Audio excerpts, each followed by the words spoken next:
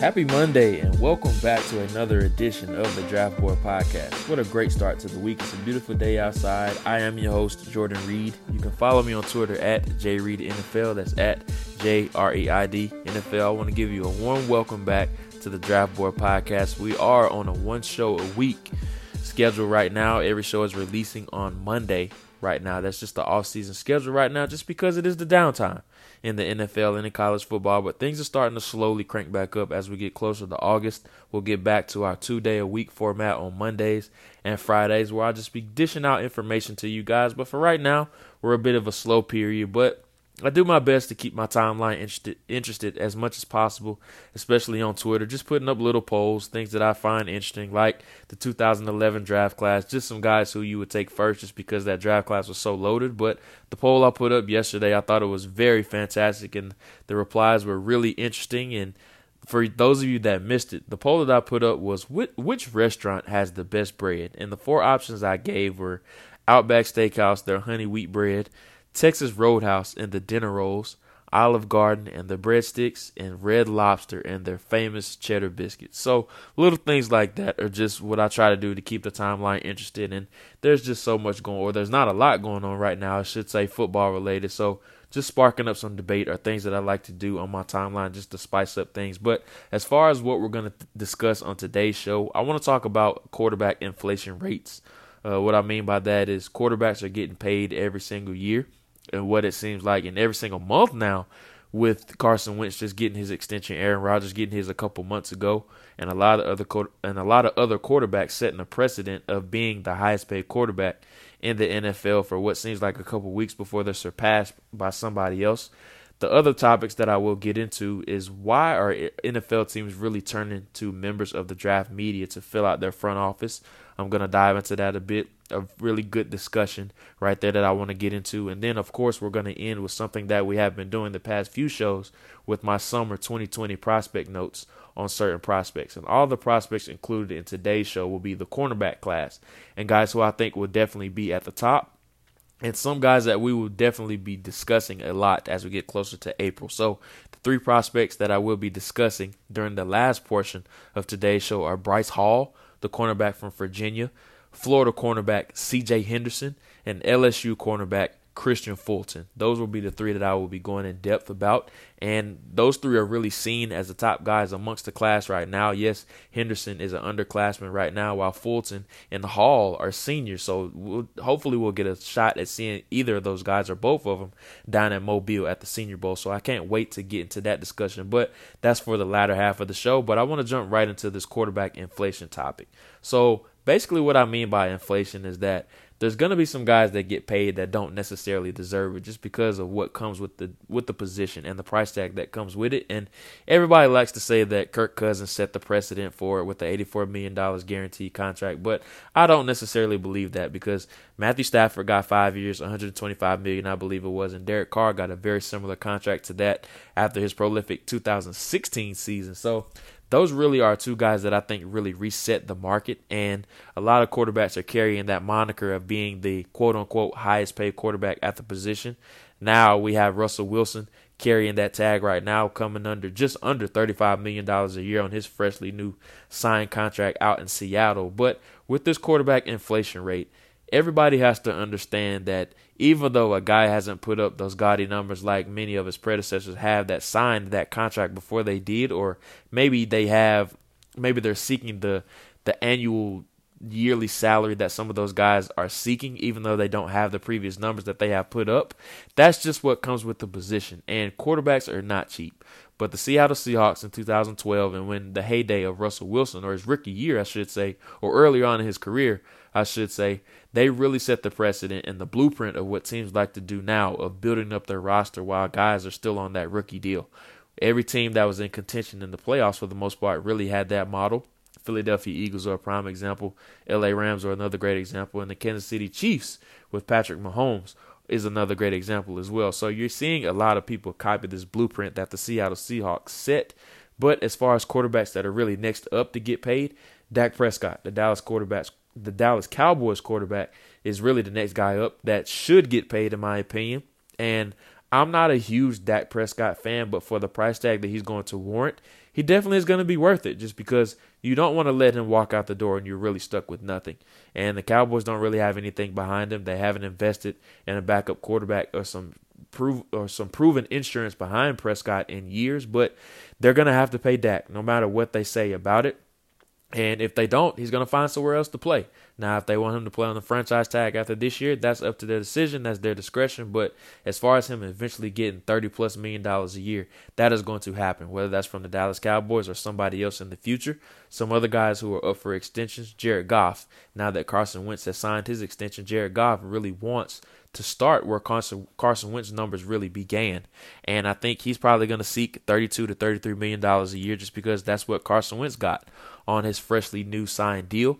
And then the big behemoth contract that is going to come after this offseason is Patrick Mahomes from the Kansas City Chiefs.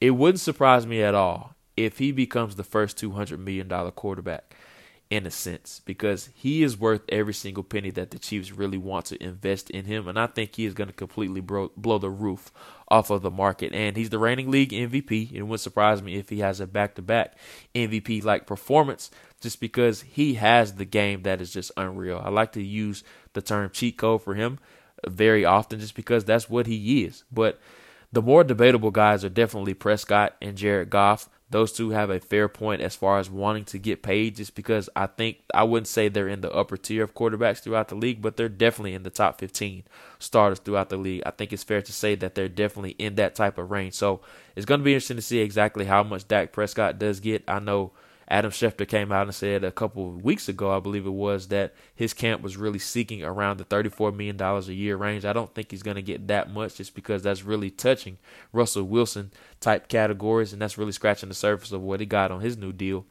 And I don't think Prescott is really worth that much, but as far as getting at least $30 million a year, I definitely think he definitely should be able to get that as long as his agents are seeking fair compensation. So between that $30 million a year and $32 to $33 million a year that Carson Wentz got, I think that's probably the sweet spot of what his representatives probably will realistically seek. And if the Cowboys do end up giving him that extension, I think that's where the numbers that they will agree upon. I think that's in the neighborhood of what will come in.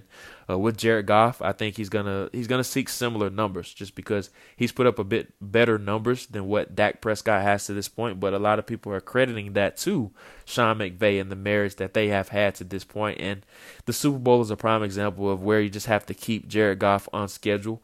And if not, he's going to look erratic. He's going to look a mess in a sense. And we saw the Super Bowl as a prime example. We've seen other examples of it throughout the year. But I think the marriage with him and Sean McVay has really worked to this point, even though they came up short against the Patriots in the Super Bowl last year. But Goff, he's another guy that's really risky to pay just because as long as Sean McVay is always there with him, I think he can be successful. But as far as reaching that neighborhood of $35 million a year, like Russell Wilson is going to seek, I just don't see Goff being able to make that much of that being fair compensation. So with Dak Prescott, Jared Goff, and Patrick Mahomes, it's really going to be interesting to see exactly what the terms are agreed upon too, and even if it is with their current teams.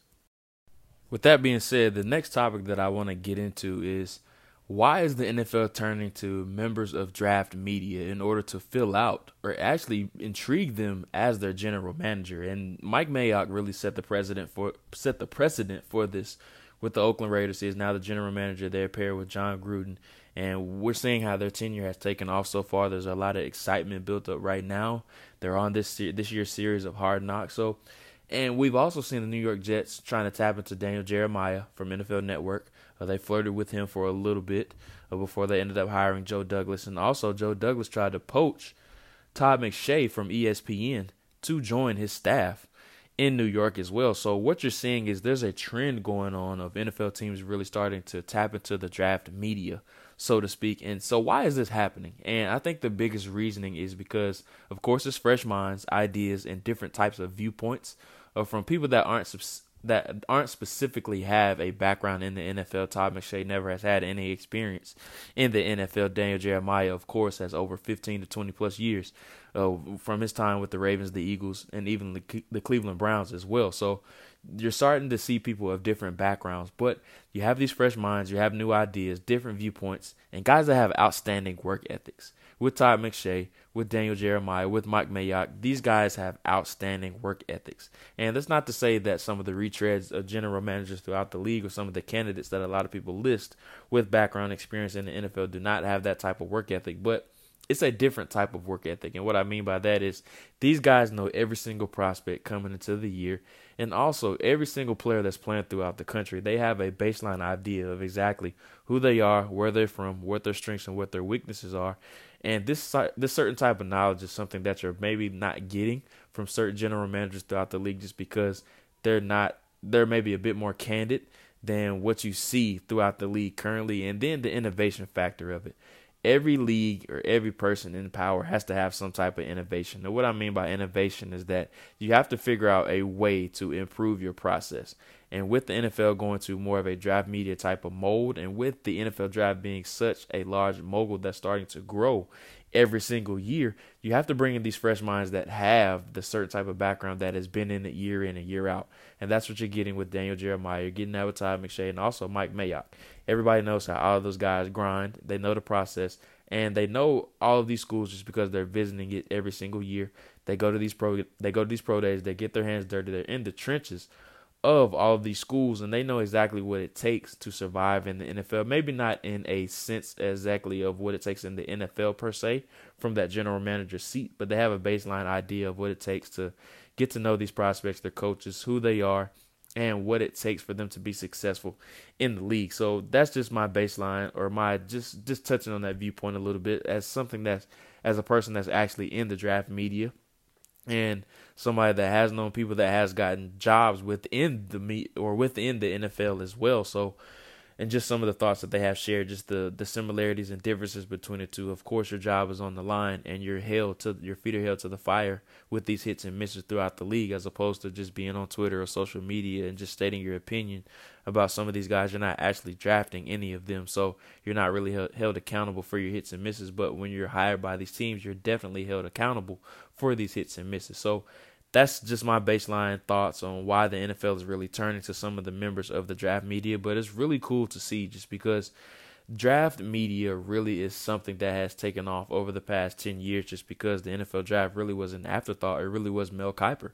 About 30 years ago, he was the only guy that really held the throne, so to speak. And then McShay came along about 10 years later when they did want to have another guy to help out Mel Kiper. And those two really were the two guys that were holding it down. Then NFL Network came along. We saw Mike Mayock, Daniel Jeremiah come along once he did get away from the personnel side. And now you're seeing a bunch of young up-and-comers and a lot of guys who really have been in it 5+ years now, like myself, starting to come up and really get some more opportunities and things of that nature. So it's really cool to see exactly how the NFL draft has really taken off, and not just from an actual event standpoint, but just from the media side of it. It really has become a spectacle of an event on the sports calendar now, with it being a 3-day event, and the first round now being something that they want to showcase as its own certain entity on one particular day and one night of the draft, which is usually Thursday night. So it's really fun to see that. But with that being said, before we get to my 2020 prospect series, or some certain notes that I'm going to have on this cornerback class with Virginia cornerback Bryce Hall, Florida cornerback C.J. Henderson, and also LSU defensive back Kristian Fulton, here's a word from Blue Wire's newest sponsor. Guys are terrible at taking care of their health. Whether it's a knee injury, bad back, or something worse, guys are usually more comfortable rubbing some dirt on it than seeing a doctor. The same is true for erectile dysfunction. Studies show 70% of guys who experience ED don't get treated for it. Thankfully, Roman created an easy way to chat with a doctor online. With Roman, you can get medical care for ED, if appropriate, from the comfort and privacy of your own home. You can handle everything online in a convenient, discreet manner. Getting started is simple. Just go to GetRoman.com/BlueWire. That's GetRoman.com/BLUEWIRE and complete an online visit. If your doctor decides that treatment would be appropriate, they can prescribe genuine medication that can be delivered in discreet packaging right to your door with free 2-day shipping. Guys, go talk to the doctor. Erectile dysfunction can be tough to tackle, but it's really important to get checked out. With Roman, it's easy to connect with the doctor. Just go to Roman.com/BlueWire to get a free online visit and free 2-day shipping. That's GetRoman.com/BlueWire for a free visit to get started. GetRoman.com/BLUEWIRE. We're going to kick this next segment off with Virginia cornerback Bryce Hall. Length for days. That's the best way to describe Hall. And just backing up a little bit, he was a dual sport athlete at Bishop McKevitt High School, which is in Pennsylvania, where he's originally from. He actually played receiver and was also a member of the basketball team, a first-team All-State selection. As a senior, had a ridiculously good career as a receiver there, over 2,300 receiving yards, 130 receptions, and 35 touchdowns. He actually was originally recruited by then Virginia head coach Mike London, who was now the head coach at William & Mary and was also the head coach at Howard University previously. And he was a 2-star wideout, so he wasn't highly recruited. He wasn't a 4- or 5-star kid or anything like that, to where he was just had this high rating on recruiting services like 24/7 or Scout.com or anything of that nature. But what happened with him was that when Bronco Mendenhall was hired, he wanted to switch Hall to cornerback. And a lot of people were skeptical of that just because he had never done it before. But with this height, weight, length, size combination, it just made the perfect sense for him to do that. And they really wasted little time getting him acclimated to the position. He actually started 7 of 12 games during his freshman year. I believe he recorded about 25 tackles and 2 interceptions. So it really didn't go as quickly as planned, but that next year as a sophomore when things really started to click for him. He actually started all 13 games, finished with just under 50 tackles and 1 interception. But as a junior last season, that's really where the light clicked for him. He had an outstanding year last year, once again starting all 13 games. And he had an FBS leading 22 pass breakups with 62 tackles and 2 interceptions. And he is widely known around the nation as a guy that just has a way of interrupting the pathway of the ball. And that's what you notice about Hall's film. Once again, the first word I go back to using with him, as I alluded to earlier, was length. That's the first word that comes to mind with him. He's listed at 6'1", but he looks much bigger. He looks like a 6'2" to 6'3" cornerback just because of his long arms. He has a leggy type of frame. And he doesn't have a lot of weight on his body right now, which is something that I think he's going to have to improve upon. Just adding some more weight to his, I don't want to say it's a lean frame, but it's kind of skinny right now. But he doesn't play small at all. He's about 6'1". I believe he's hovering around 200 pounds. So he has the height, weight, and size that you're looking for. He's going to be 21-year-old or 22-year-old rookie, I should say. So he's not too old or anything like that. But what I love about Hall is just his ball impact. And what you get with cornerbacks, you get guys that can really break up the ball, but you want guys that can turn the ball over as well. I think that's an added incentive with him, is just his ball impact. There really isn't a play that he feels like he cannot have an impact on. He has experience in man and zone coverage, which I think is going to do really good for his translation to the next level. And the way he has a feel in a multitude of environments, meaning that he's well diverse in certain type of coverages, I think that bodes well for his future. Now, he's played primarily from an off position due to the scheme, and he always trusts his first instinct in what he sees. Whenever he breaks on the ball, he trusts his instincts. He trusts his feel for what's going on around him. You can tell he studies film. He is really good at pattern matching and route recognition on the perimeter. I think that's why he really was tied for the lead in pass breakups in the country, just because that's a prime example of that and how he's able to impede the flight path of the ball. I would like to see him be a bit more of a better tackler. I think that's something that will come over time with him. But as far as the ball impact that he has, the length that he possesses, and everything that comes with him, I think he is the complete package of what you're looking for in the first-round corner. I think he probably would have been a first-round guy if he did end up coming out last year. And something else that I want to see him improve upon is not playing the guessing game so much. He's a huge gambler, and that's a large part of his game. And more oftentimes than not, he has been correct when driving down on the ball to garner those deflections or even interceptions from time to time. But he plays on his toes quite a bit, and that's because it really gives him the ability to move quicker whenever he's able to process and anticipate those intended routes that he sees. But he does play a bit of a guessing game, and Marcus Peters coming out of Washington was a great example of that. And it's a feast or famine approach, which is something that can be good with corners, but sometimes their hand can get burnt playing that way with double moves and things of that nature. So I would like to see him trust his instincts a bit more and not be as much of a guesser, even though it has worked out for him to this point. But as he transitions to the next level, teams will really scheme that factor against him. So Bryce Hall out of Virginia, I'm a huge fan of him. And once again, he's another guy I hope to see down at the Senior Bowl, and I think he's going to have a fantastic year. Next up, we have C.J. Henderson, the cornerback from Florida. Now, he's a very interesting case, and just going over his brief history, back in high school when he was at Columbus High School in Florida, he actually played running back. That was the only position that he played, but during his senior year, he suffered an injury, and it really plagued him throughout the year. And with that being said, he just couldn't take those hits anymore at running back, so he transitioned over to the other side of the ball to cornerback. He had a lot of success, and he started to think, like, this is where I wanted to play on the next level, because the one player he grew up idolizing was Joe Hayden. And it was one of the biggest reasons why he actually chose Florida, and he wears the number 5 jersey number to this day. And when he got to Florida, his career got off to a really fast start. He actually started in 5 of 11 games during his first year in Gainesville. And he made a name for himself very quickly, because in back-to-back games, he really became what was known as one of the best true freshmen ever in program history, because he recorded an interception in back-to-back games, and they both went back for pick sixes.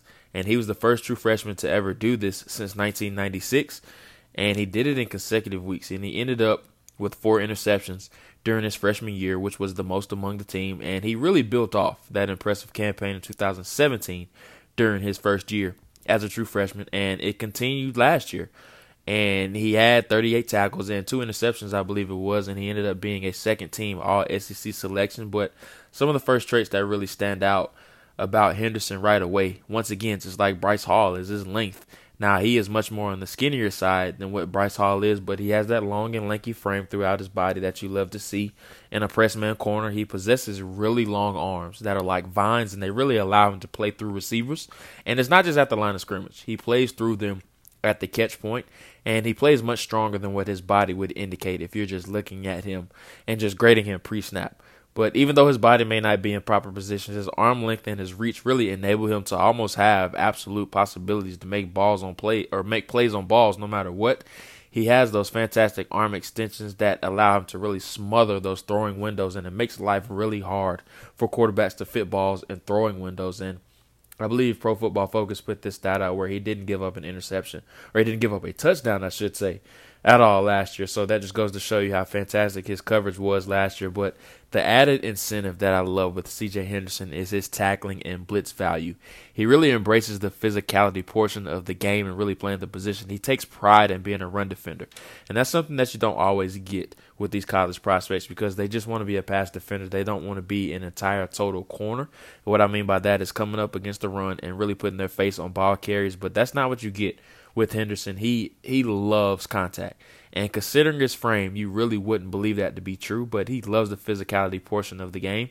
And teams often targeted him with using receivers as alley enforcers, or leaving Henderson on an island with a convoy of blockers really headed towards his designated area. But he was really able to take on the challenge, and he was consistent with maneuvering through that traffic and still being able to make tackles, which shows a lot of maturity in his game. And he shows to have a lot of variety or value as a blitzer. He was often used on cat, or what's called corner blitzes, and late down edge pressure packages when he wasn't nickel off of the slot. So he has a lot of added incentives to the game, or to his game, and of course his ball skills speak for itself. He catches the ball very comfortably, and you can tell his offensive background when he was at running back, where he had some catches as well, and that really comes to light when he is attacking the ball out of the air. He has examples of interceptions at all different areas of the field and all different levels of the field, and he attacks the ball out of the air. He doesn't wait for the ball to come down to him, and what I love about him is that not only does he go up to attack the ball, but when the ball is low or the quarterback really throws it at the receiver's feet, he can scoop the ball off the ground essentially. And that's just an added incentive that takes his game to another level. Now, on the flip side, some negatives, of course, with this frame. He's going to have some strength issues, and he really does struggle to disengage as a run defender when wide receivers really were able to get their hands on him or inside of his chest while run blocking. He really struggled to disengage while attempting to get off those blocks, and his lack of strength really did show or rear his head when that did happen. And he just needs to add muscle mass, and he has a body that is very far from being filled out. He really lacks strength, and he really has to get in an NFL weight training program. Of course, the cafeteria where he can just eat endlessly. and continuing to add weight should be seen as an essential value with whatever team that does draft him. But overall, I think he has the makings of being a shutdown corner, and we've seen the likes of Lito Shepherd in 2002 and Joe Hayden in 2010 and even Vernon Hargraves in 2016 of just Florida cornerbacks that became first-round selections. And if Henderson shows what he has shown in his previous 2 seasons, this year, 2019, he without question is going to be a first-round selection and maybe even the top corner in this overall class. So make sure to keep an eye on C.J. Henderson. And Florida has a lot of talent on both sides of the ball, but Henderson by far is the headliner name on either side. Before we move on to our last corner in Kristian Fulton from LSU, here's a quick word from Blue Wire sponsor. All right, guys, we've got an announcement to make. Blue Wire is teaming up with Harry's to make sure our listeners are shaving comfortably.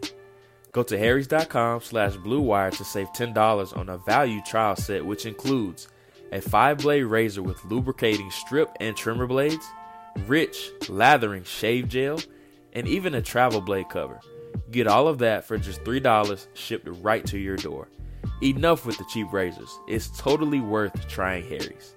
Harry's has fixed shaving by combining a simple, clean design with quality and durable blades at a very fair price. Harry's founders were tired of paying for razors that were overpriced and overdesigned. Harry's bought a world-class blade factory in Germany that's been making quality blades for over 95 years. Join the 10 million who have tried Harry's. Claim your trial offer by going to harrys.com/bluewire. All of Harry's blades comes with a 100% quality guarantee. If you don't love your shave, let them know and they'll give you a full refund. Again, make sure you go to harrys.com/bluewire. Again, that's harrys.com/BLUEWIRE to redeem your razor for only $3. The last corner that we'll get to on today's Summer Notes series is Kristian Fulton, the cornerback from LSU.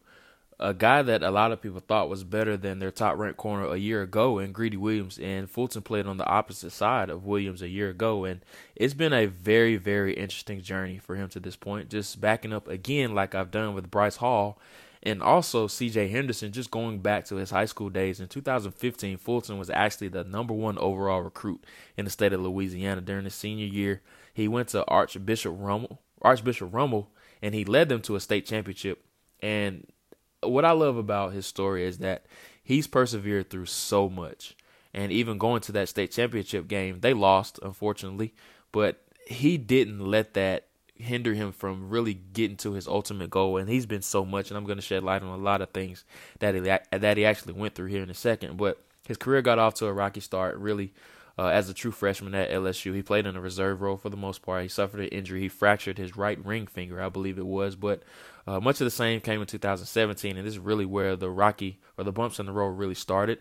And let me back up. During the fall of 2016, he actually was randomly selected as part of a NCAA random test or drug test, and he tested positive for it. But what happened was he reportedly used someone else's urine for the test. And he was suspended for 19 months by the NCAA. But August of 2018, he was officially cleared and reinstated by the NCAA. So the hiatus, unfortunately, resulted in him missing all of his sophomore season.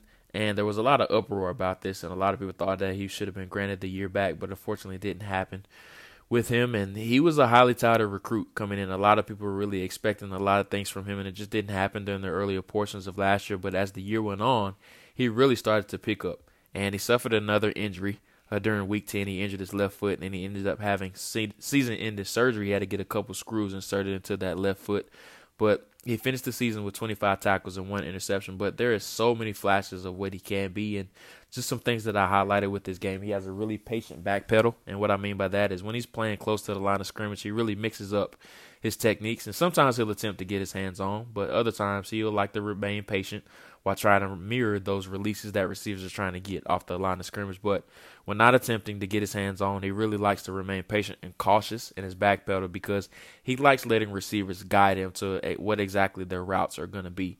He displays really good posture and balance while receivers are revealing their initial route plans, like I just talked about a second ago. But the one thing that I think the one thing that I think is best about him is just his confidence. He has an over the top type of ability. He has the confidence to match.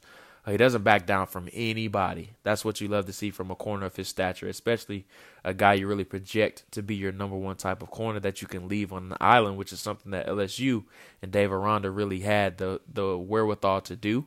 And he played mostly left corner when he was assigned to the field, but when he was tasked with some of the nation's best throughout his career, he really shut them down for the most part. He has hip flexibility that I love to see. When faced with multi-directional routes, he shows to have more than adequate enough hip mobility in order to quickly react to some of the movements that receivers are really displaying. Some negatives about him: he does what I like to call opening the gate prematurely, meaning that his instincts, aggressiveness, and really anticipation skills can get the best of him at times. When faster wideouts really threaten him vertically, he really immediately opts to turn and run. And it makes him susceptible to really those short and underneath or intermediate type of routes. He has the body position and is strictly up the field, and he likes to create new services with the space and targets underneath, like I just talked about earlier. And even though when he's not targeted, some receivers really have success performing these type of tactics against him, specifically in the red zone. He was turned around quite a bit down there, and when trying to recover, it is often really too late, or he'd like to stick his near hand out in attempts to slow them down, but it just wasn't quick enough. So Kristian Fulton, another corner that we really could be talking about a year or a couple months from now leading up to August as a first-round corner. So like Greedy Williams, LSU is definitely producing another first-round corner potentially, but I think he might have more upside than what Williams showed last year. So Fulton is another name. If he does stay clean this year, we definitely could see him be the next or the latest LSU defensive back to ultimately end up being a first-round selection.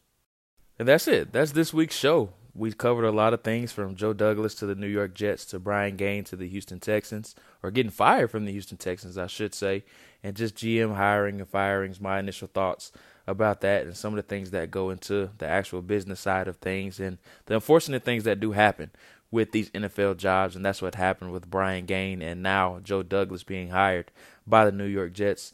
Some prospect profiles we went over: Eno Benjamin, the running back from Arizona State; A.J. Epinesa, the defensive end from Iowa; and also T. Higgins, the wide receiver from Clemson. There's a lot of other things on the docket for next Friday's show. I don't want to give it away right now exactly who we're going to go over, but I want to give a sneak peek to an article that I do have coming out on Monday that I think is going to be phenomenal, that I can't wait to get out to you guys. I'm actually having a sit-down interview with Georgia running back DeAndre Swift, and he's going to walk me through some things. Some things that we did cover was how he feels as the next man up at running back U, in a sense, the factory that Georgia has created at that position now that he's in the shoes as the top running back there as a full-time starter for the first time ever.